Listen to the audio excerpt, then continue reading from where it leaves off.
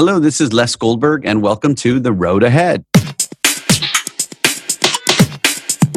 The Road Ahead podcast is dedicated to the future of the live events business, bringing together industry experts. Hello, production world. This is Les Goldberg and The Road Ahead. Today, I have two amazing guests. I have Gary Wichansky. He is the CEO, head of creative for Hotopp. Welcome, Gary. And I also have Tony Castrigno, and he is the CEO and head of creative for Design Contact. Guys, welcome to the show. Hey. We have two of the most experienced, smartest design guys in the industry that have been doing this a very long time. So I'm excited that the subject today is about design, set design, show design, and how the world is going to change, if it's going to change, as we come back to return to live events. So we're going to talk about this, and I'm going to throw the first question to Tony. And Tony, you know, we're getting ready to go back to live events, and the schedules are starting, and people are confirming, and they're kind of tackling this. And I just want to know, what will they look like? You know, and will they be the same? Will they be different? What are your thoughts? Thanks, Les. And hey, Gary, I don't think it's going to be the same at all. The question is, I don't think anybody knows what the different thing will actually look like. I think there's a lot of ranges of what it can be. I'm confronted with folks that have designed moves 2 and 3 times before they finally press the go button on the format that they want it to look like. I do believe that there'll be, I don't love the word social distancing, but I think there'll be COVID responsible staging and audience considerations that have to be made. There are going to be different forms of how we do seating. I think that one of the things that I'd be curious of Gary's thoughts on is, when you look at the stage, the picture will be for the 1,000 lenses in the audience, plus the cameras now in a new way.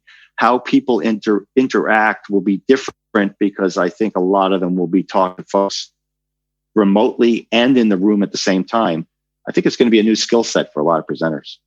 Yeah, I would agree. I mean, I think it's a yes and situation where it's not going back, but it's not changing to something completely different. I think it's an evolution. And like Tony said, like all those things you have to consider for audiences, that's going to be with us, I think, for a long time, you know, and it's just going to be another one of those factors. Is, you know, design a lot of times is really problem solving. And it, you know, depending on what state you're doing an event in and what's going on that month, you know, being fluid and coming up with solutions that are COVID compliant. And it's not just COVID compliance, but audience comfort level, I think, are going to be something we're dealing with for the foreseeable future.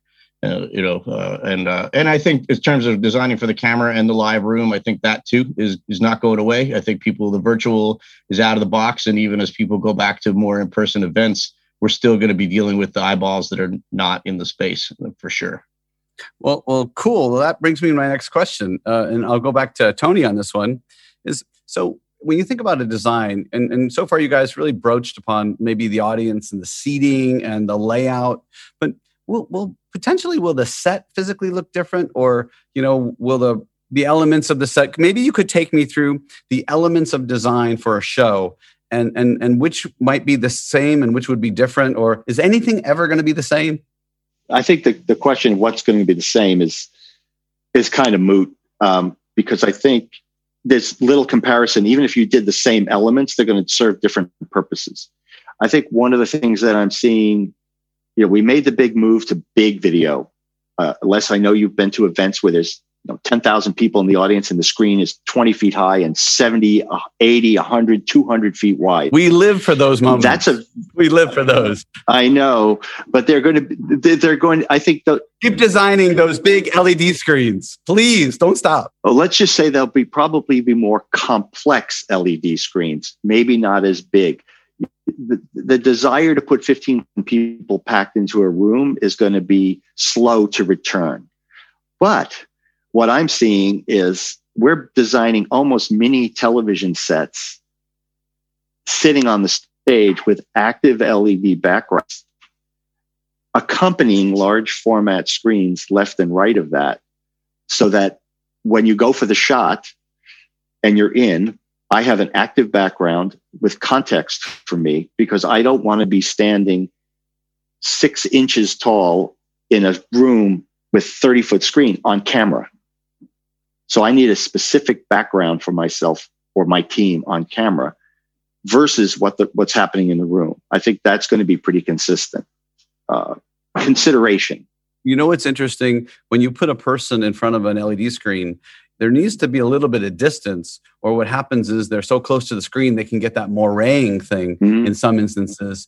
But it sounds really interesting what you said. So you said that there's going to be this presentation, production environment in the center with an LED backdrop with big visual displays on the sides for the live audience. Okay, Gary, what are your thoughts? Yeah, I think all that is true. I think that context matters. I think for our clients, we're seeing that they want to make the return to live matter. There's got to be a reason. So I think they're looking for a differentiator in the events that they're creating that's going to help motivate people to want to go and sit in that room instead of look at the box. So I think trying to use technology in a unique way to create a context that you can't get on a flat screen over the internet, I think is so both in the show design, kind of how you do that layout, like Tony's talking about, and also things that are ancillary, like immersions and brand activations and all the things that are more immersive, for lack of a better word, even though that word I think gets overused, I think are going to become kind of part of events, I think in a bigger way, I think that mashup, because you got to make it worthwhile. Because if you can just deliver your PowerPoint across, Zoom, you're going to do that, I think, because of the cost efficiency. But if you really can make event special or meaningful for people, give them a reason to go there and walk away going, wow, that was really cool. That's something that I'm so glad I got on a plane and came here. I think the stakes are higher in terms of the bar for that kind of thing now. That's super interesting that you have to make showing up meaningful. You got to make it worthwhile, because it's very easy. And if you're just delivering straight up content, you can do that. It's not the same. You don't get the networking, et cetera. But, I think it's those other things were becoming more popular when we were doing them, the more dynamic ways to engage audiences. But I feel like now that you really have to push in that direction. And you'll still have, once you have everybody there, you still have your meeting or, whatever you're doing, your concert. But I think the those things that were kind of thought of as optionals, like maybe we're going to do this other cool thing, suddenly are now, I think, going to be the focus for a lot of people. Okay, that transitions me to Tony on the idea of, so designing for virtual, and I don't know what your experience has been, and how do you integrate that virtual design into the main design? And you kind of touched on it a little bit, but some people are talking about having a separate virtual, we'll call it either a studio or an XR environment in the same space, and then going back and forth between the general session and having a special virtual production. How does the virtual tie into the main stage in a meaningful way? Whether let's just say they're doing what you described before, the broadcast environment was on the main stage and that's the shot, or what if they do a separate virtual experience, which is backstage, and how do you coordinate those designs? Well, interestingly, I'm not seeing anybody trying to do those in the same location. Okay. I'm seeing them doing them in live and a virtual set across the country or in another location. The challenge is how many people are willing and able to travel. Everyone's got a new mindset as to what's worth getting on a plane for, but they want to participate in the meeting. So bringing somebody in from a virtual environment to a real environment in combination with what's going into the world is an interesting concept. The coordination, we use Unreal Engine as our virtual tool, and we can go right from AutoCAD to 3D Max to Unreal Engine kind of seamlessly. So we can build the virtual world that in our operation depends on AutoCAD to be able to do the drafting, to build the thing. And then 3D Max is the visual bridge, and then Unreal Engine takes it into the virtual world pretty simply. So it's easy to coordinate the look and feel across all the platforms. I think it's even easier now. I don't know what Gary's experience is. Sometimes you do a video for a client, they can't tell whether or not it's virtual, real animation. It's so smooth and slick at this point. It's indistinguishable.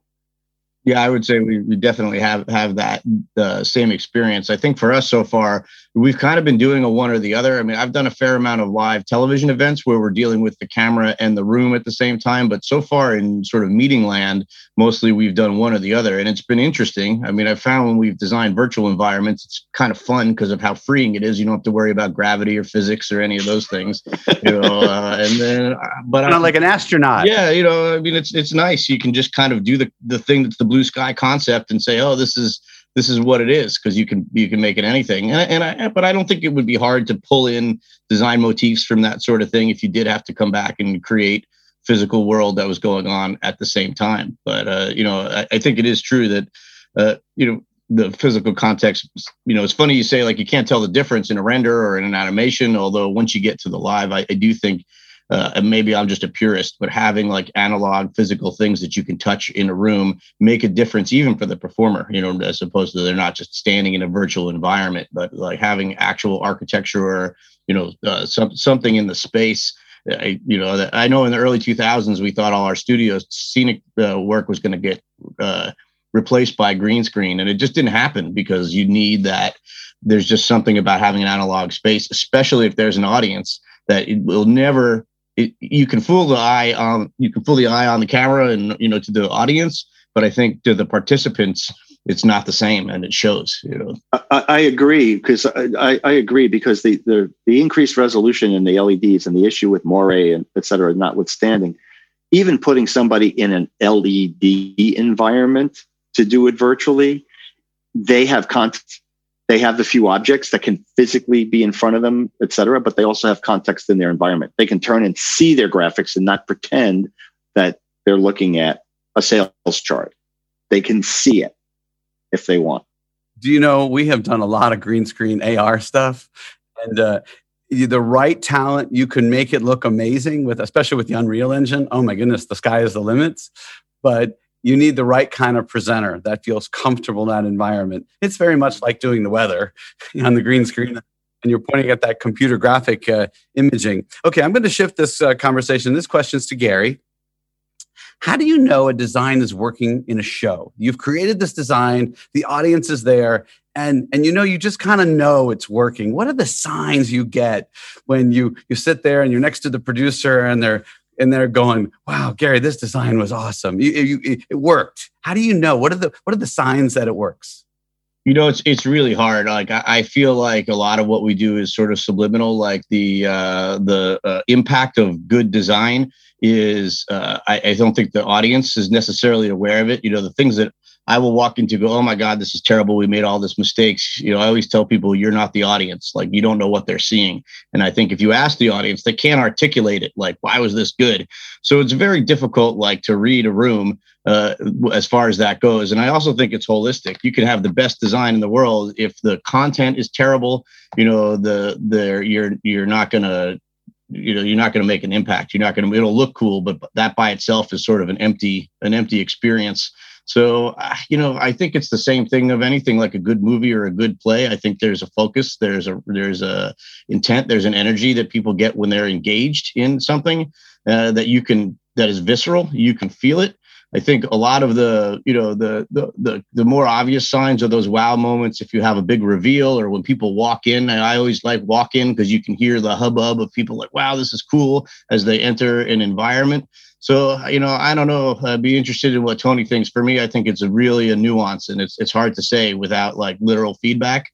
And it's really something I think that's very vibey as far as whether you made that impact. And then, of course, there is, when you do a lot of the work we do, you get direct feedback. If you're working on corporate stuff, those clients want to know, they're surveying the audience, they're asking. And of course, the magic thing is, did they hire you again next year to do it again? But that doesn't tell you anything when you're in the room. So, Tony, what do you think? How do you know your design is working? Well, you certainly have a sense that the room feels right. And I think that the audience reaction as they walk in is a big part of that feeling. I think Gary's got that right. Exactly. There's also, it is very subtle. For years, a lot of the shows we designed ended up being largely video, right? And I know, Les, that you think that's the cat's meow. I think that's awesome. Gary, I have been trying to thank you for years. doing those big video designs with lots of the screens, but the projectors have seemed to have been reduced, but you've replaced them with LED screens. So I'm pretty happy. Yeah. We do like sound and audio and lighting as well too. But but the difference is, I won't reveal the cost, but I spent probably 6 weeks determining the correct size and curve of a video screen for a project. And when they came into the room, they looked at it and said, wow, the curve made all the difference. How the room felt. So instead of it being that big flat image at the end of the room that feels like your TV screen, it just had the right amount of embrace in the space and just the right amount of seating pitch in the audience. So spending 6 weeks on a layout of a screen and seating seems a little bit excessive, but when it pays off in the room, everybody thinks that's good design. And it is. And of course, Gary's perfectly right in this, if the content doesn't work against the space that you put it in, it's meaningless how good a job you felt you did. And it's completely meaningless. Yeah. I mean, it's really holistic. You can't, nobody can tell you like why they like going in the Apple store. They just do. It feels right when you go in there, and that's just good design sort of hitting you in the face, whether you know it or not. And, you can definitely, I think you feel it, and you feel it. My favorite is when you're in the middle of a load in and you're like, oh my God, we made a terrible mistake. This is awful, because it's halfway done. And then you get to the end and when everything's there, you're like, oh no, okay, it's okay. But I have that a lot where you're like, when you're mid load in and you're seeing it come together, that's where a lot of the doubt creeps in for me, because it's not complete. And you think you maybe made something huge that you shouldn't have or something like that. And then when it all comes together at the end, usually you can say, and a lot of that is thanks to the modeling tools and the things that we have at our disposal, that you go, oh, okay, the pressure's off. But that halfway through load-in part is always the cliffhanger for me. You can't taste the cake when it's only been in the oven like half the baking time. Yeah, because it won't taste right, it won't look right. You need some time to let it marinate or rise or bake or whatever. Yeah, but that's when I always worry about it, is halfway in. Halfway in. Okay, that's the break time, halfway in. Okay, guys, this is a completely different direction I'm going, and I'm throwing this to Tony. Where do you draw inspiration? Where do you kind of find when someone talks to you about a project and you need to be inspired, how do you get inspired to design a great show? I think it comes very distinctly from the intention of that event. If you're doing an event for a tightly branded company, your inspiration has to come from the way they see themselves. It has to come from their product. It has to come either from their messaging. I'm curious, what Gary's answer to this is going to be. I recently worked with a client that's hyper focused on design in physical space. Not unlike Apple. It's not Apple, but not unlike Apple, where the store, you walk in, you know where you are. They wanted to translate that to a room. And it doesn't translate exactly the same way. Big, flat, clean lighting with very carefully textured or selected materials and surfaces doesn't work the same way in a ballroom as it does in a retail environment. It's simply, you have to find a new way to express the brand in that space. And so the inspiration comes from what they did perhaps in their retail environment or how they treat their corporate headquarters. And then you'll take that and do your job in interpreting it for the space. Other times, it's clearly the message that they want to shout out. And so you're going to be inspired by that and look to things that have the same quality, the same excitement, the look and feel. So if they want to be, and this is pretty fundamental, but if they want to be intimate and colloquial and warm, you're going to look to sort of living room environments and things that are home based, feel comforting and embracing. And so that's where you'll begin your journey. Other times it's the big splashy screen because it's going to be all about the visuals. So you want to make sure that everything that you do has impact. If it's 15,000 people, that has impact to the back of the room. So inspiration comes from a lot of places. Okay, Gary, your turn. Tell me about inspiration. Well, I mean, I think a lot of the same is true, and sometimes you get a lot from a client, and sometimes you get very little. And I think there's a fine line though between inspiration and direction. Like sometimes they know what they want, and they're saying it's this kind of thing or that kind of thing, and you can go from there. And you still have to look for brand cues. Or sometimes you're doing an event or a production that has a real message to it, so you know where to begin. And other times you don't, and you have to find it for yourself.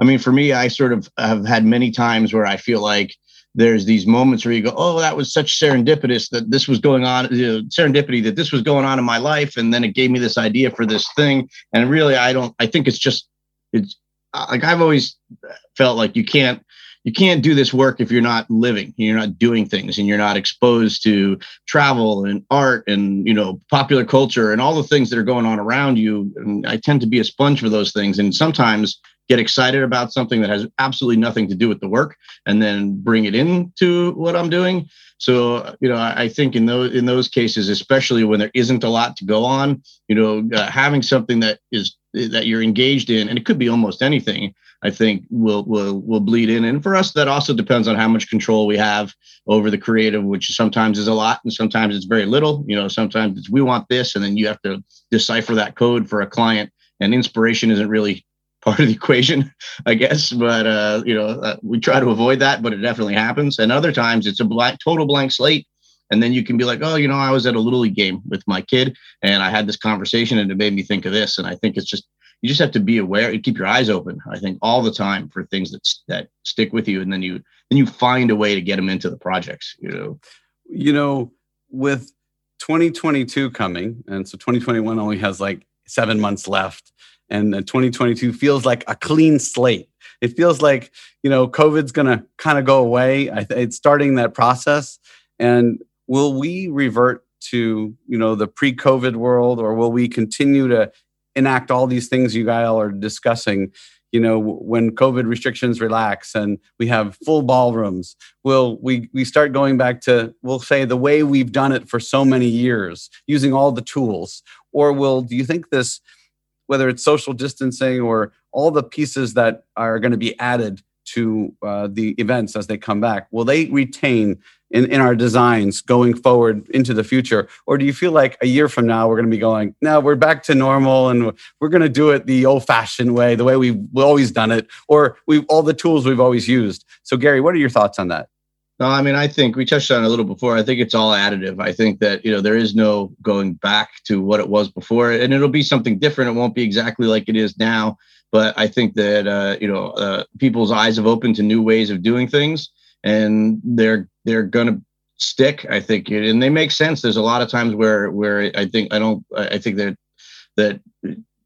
it is an advantage to do both. We did a Christmas attraction last year that at the last minute had to switch to all virtual, and it worked great. It enabled the client to reach a much larger audience. And this year they're going to bring it back, and we're going to do the physical thing we meant to do in the first place, and we're going to do the virtual. And I think that's kind of the buzz is it's both, at least in most of the worlds where I'm playing these days. So Tony, it's 2022, maybe it's May in 2022, and we're going to be talking about doing a big technology conference or a big, one of our crazy conferences that we work on.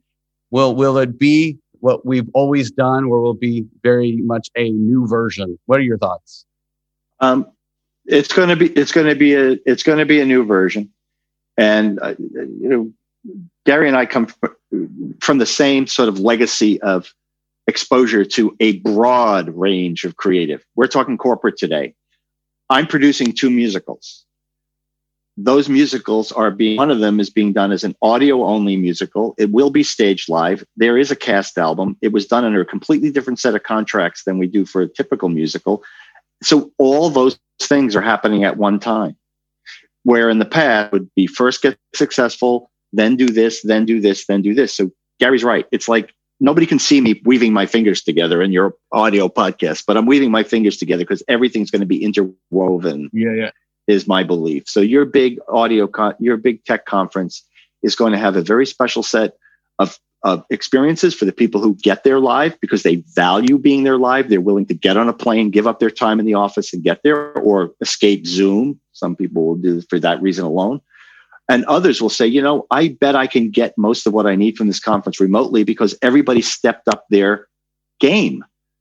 I can now do a hybrid event where it's actually meaningful to the audience at home. And I think people will start coming back and making selections. This year I'll go, next year I don't need to, et cetera. And everybody, I think in the corporate world who's listening is going to have to step up the game for what happens live in the room to keep it purposeful. I think too, I've been thinking about a lot of what we've just been through. We talk about it as a pivot and a big change. I feel like it's less of that as it was a catalyst. It took something that was happening already very slowly and it just supercharged it, and it happened really fast. And, both in terms of the amalgamation of technology and platforms, I've been thinking for a long time. It used to be network television was one thing and a streaming video or a webcast was another. And now all those lines are blurred. Nobody cares. Like a platform is sort of irrelevant. And I think the same thing has happened with live events, where you can't really put it in a box, which is good for people like Tony and I, the way he's talking about it, who are a little bit of generalists, right? We don't just do the corporate meetings, we do these other things. And you are, used to using television and working for camera. And those things that used to 20 years ago be very separate industries, it's kind of one big mushy bucket.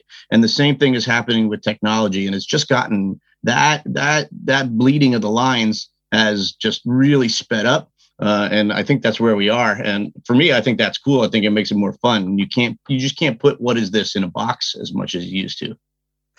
Gary, your comment was the bleeding of the lines, and Tony's comment was everybody's got to step up their game. What a good way to end our great discussion. I want to thank you, Tony and Gary, for joining me today. What consummate professionals and great designers. And I think your wisdom is greatly going to be appreciated for our listeners. This is Les Goldberg and The Road Ahead. Guys, thank you for joining. Good job. You're welcome. Thank you.